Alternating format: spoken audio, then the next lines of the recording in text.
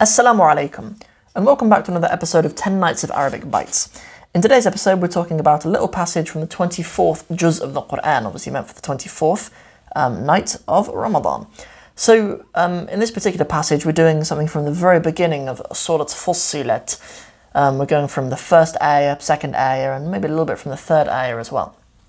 So, let me just talk you through the vocab first before we actually get into the passage. So, we have two letters of the Arabic text. It's literally just ha-mim. This isn't a word. It's not a word that you could search up in the dictionary, or it doesn't have anything to do, as far as we know, to do with any words with the letters ha and mim in them. But I'll talk about those a little bit more in a second. We have the word tanzilun, which is a revelation. Min, from or of. Ar-Rahman, the most beneficent or compassionate maybe. Ar-Rahim, the most merciful. Kitab, a book.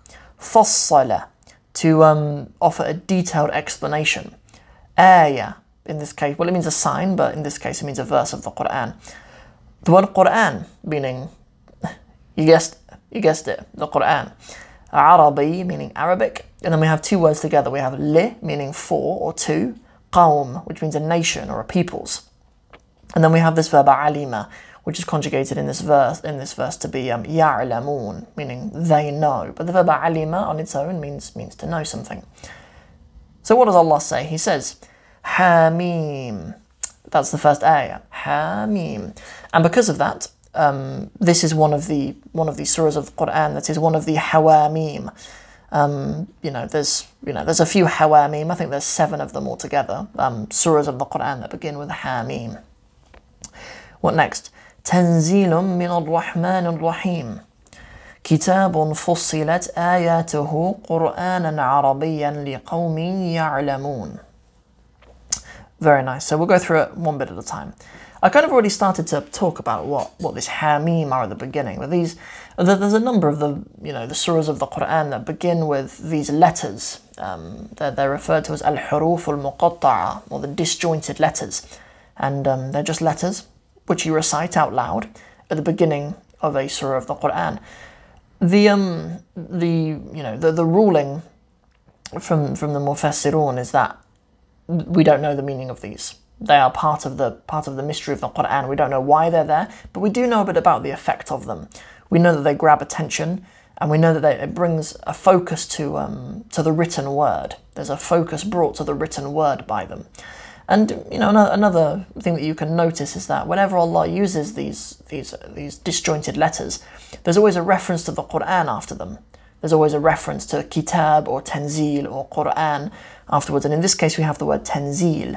This is the masdar of the verb nazzala, which means to send something down. So a tanzilun is a sending down of something. Obviously, in this case, it's a revelation or a revelation of the Quran. Min ar-Rahman ar-Rahim, from ar-Rahman ar-Rahim. We're probably familiar with those terms now, but from the most beneficent, the most merciful, perhaps we can translate it as. So what do we have? So far we have Hamim, a revelation from the most beneficent, the most merciful. Kitabun, a book. Fussilat, kitabun fussilat, a book. Fussilat, this verb fassala is to explain something in detail. Well, we have the verb shariha to explain something, but when you do fassala, you're doing a deeper explanation of something. Good, but it is fussilat. It's in the passive. We have this u'i'a, fussilat, which makes it passive. So something has been explained, but it's fussilat. It's in the feminine, right? It's in the here, the feminine form. And obviously, kitabun is not feminine. So what are we describing here? What are we saying that has been explained in detail? We have ayatuhu. So ayat is the plural of the word ayah. I mean, ayah on its own is feminine. So even if it was just one ayah, it would be correct to say fussilat. But this is actually ayat, and it is feminine, but it's also feminine because it's a non-human plural.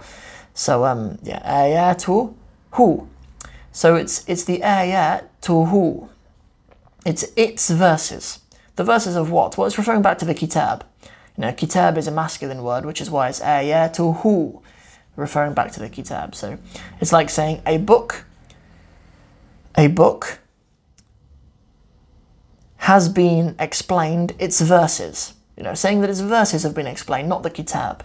Saying that the verses, the ayat, have been explained in detail, not the kitab. Really nice. Yeah, so here we actually, for us Arabic language students, it's demonstrated to us how we have a passive verb, fussilat, and a na'ib fa'il. We have a subject of fussilat, which is ayatuhu, hence why we have dhammas on the beginning. But we have dhammas at the beginning, actually, on the word kitabun. That's a mubtada. It's something beginning the sentence, a noun which begins the sentence. So a book has been explained its verses. So in other words, the verses of the book have been explained. As what? Qur'anan, as a recitation. The word Qur'an literally means a recitation. We come to know the word Qur'an to just mean the Qur'an, but it really means a recitation. What kind of recitation? Arabiyan. It is an Arabic recitation, and that is the way in which its verses have been explained. Good. Its verses have been explained.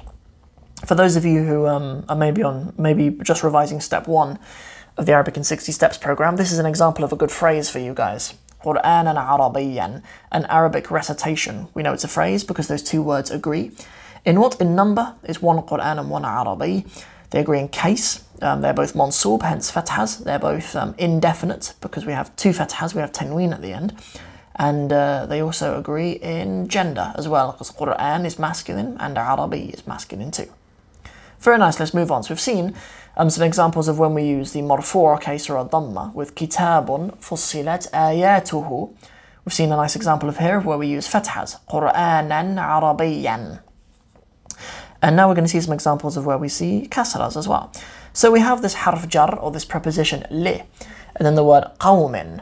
So a qawm, is a nation, or a people. If you say like to my people, ya qawmi, you say oh my people or oh my nation.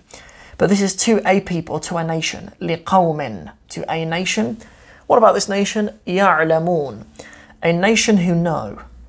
Is a nation who know. A nation who have knowledge. Very nice. So another thing is, if you want to see this verb fassala used again, you can see it in Surah Hud. That surah begins Kitabun uhkimat ayatuhu thumma fussilat. That's what we have at the beginning of Surah Hud.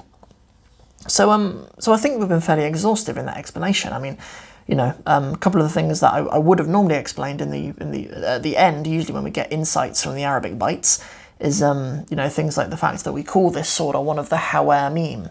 All of the surah from surah 40 all the way up to 46 are all called the hawamim. They all begin with hamim. In and amongst them is surah Ahqaf and surah Zukhruf, as well as others. So but there's 7 of them altogether, I believe, that are called the hawamim. So I think that's plenty for us to do just in a few ayat from the Qur'an, little 10-minute Arabic bite, just under. So thank you very much for listening. If you want to support this project at all, for us to continue putting out Arabic bites every single day with accompanying resources, including vocab lists and exercise sheets and summary sheets for your own revision of each of these steps as well, then please go over to patreon.com/daily Arabic bites, or you can click the link in the show notes below to come on board and help us out as a patron. So see you guys in the next episode. Assalamu alaikum.